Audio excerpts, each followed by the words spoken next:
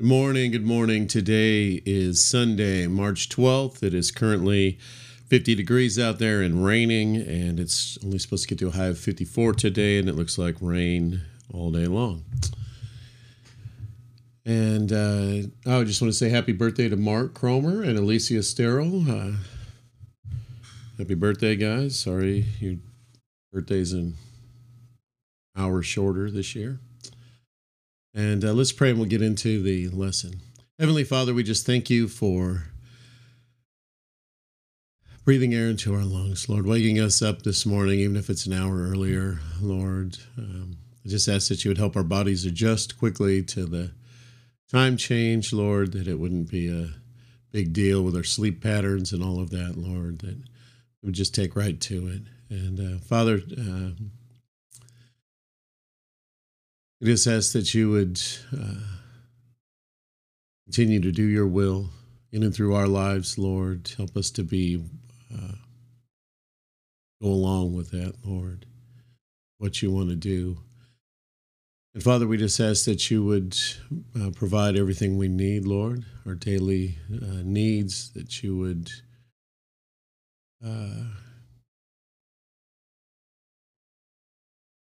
forgive us, Lord.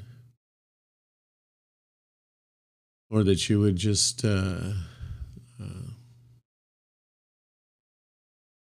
bless us this morning, Lord, as we get into this lesson here, and also just as we gather together later, Lord, to worship you, to glorify you, Lord, that we would be there wholeheartedly there for you, Lord, and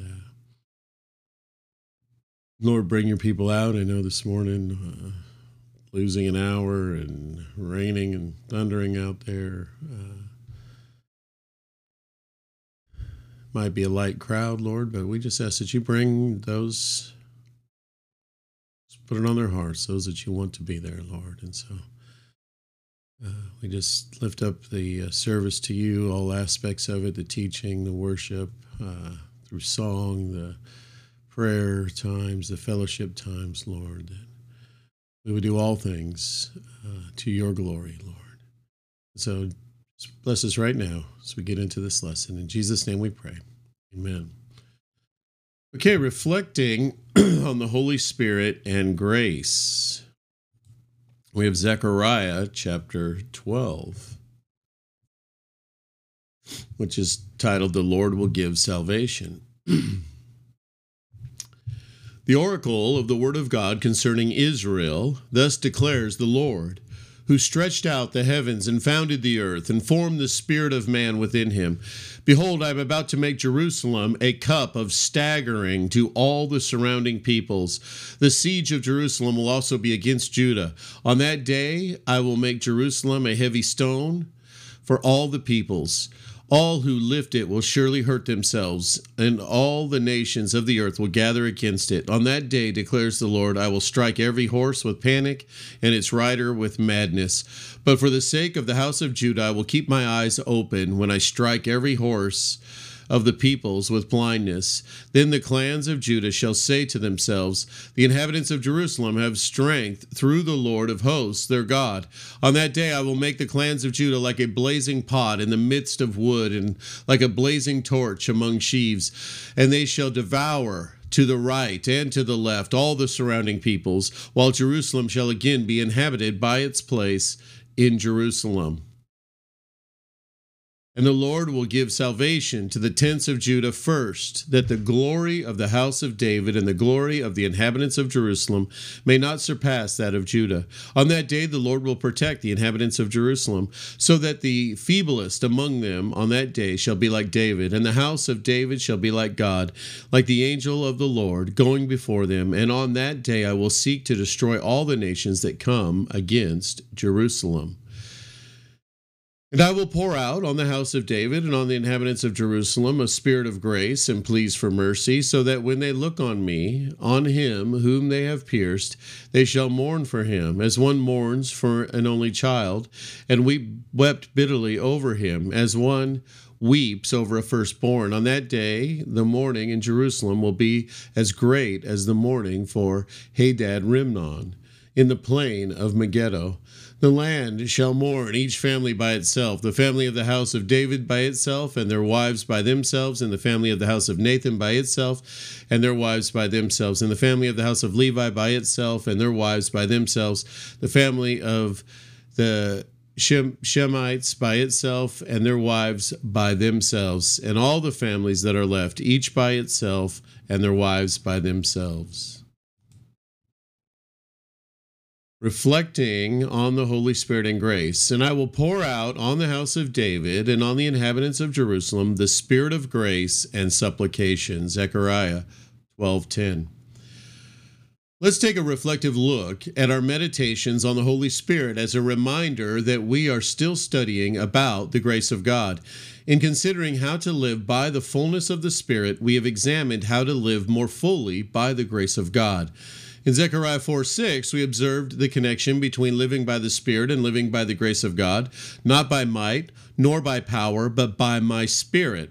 Serving the Lord is accomplished by the work of the Spirit in and through our lives, not by natural capabilities. The next verse restates this truth in terms of God's grace, and he shall bring forth the capstone with shouts of grace to it. Every completed task in the service of God is accomplished by his grace, God's undeserved resources, not by our ingenuity or merit. We also saw how the early church experienced this relationship between the Spirit and grace. They were all filled with the Holy Spirit, and they spoke the word of God with boldness. And with great power, the apostles gave witness to the resurrection of the Lord Jesus, and great grace was upon them all. Acts 4:31 through 33. The boldness they experienced through the Holy Spirit is described as a result of great grace at work upon them. Jesus came to establish a new covenant. This cup is the new covenant in my blood, Luke 22. This covenant was characterized by grace, in contrast to the old covenant that Moses set in place. For the law was given through Moses, but grace and truth came through Jesus Christ. This new covenant of grace is also a covenant of the Spirit. Our sufficiency is from God, who also made us sufficient as ministers of the new covenant, not of the letter, but of the Spirit. For the letter kills, but the Spirit gives life. 2 Corinthians 3. When the Lord Jesus returns and Israel humbly bows to him as their Messiah, this wondrous response will be the result of the Spirit of grace being poured out upon them.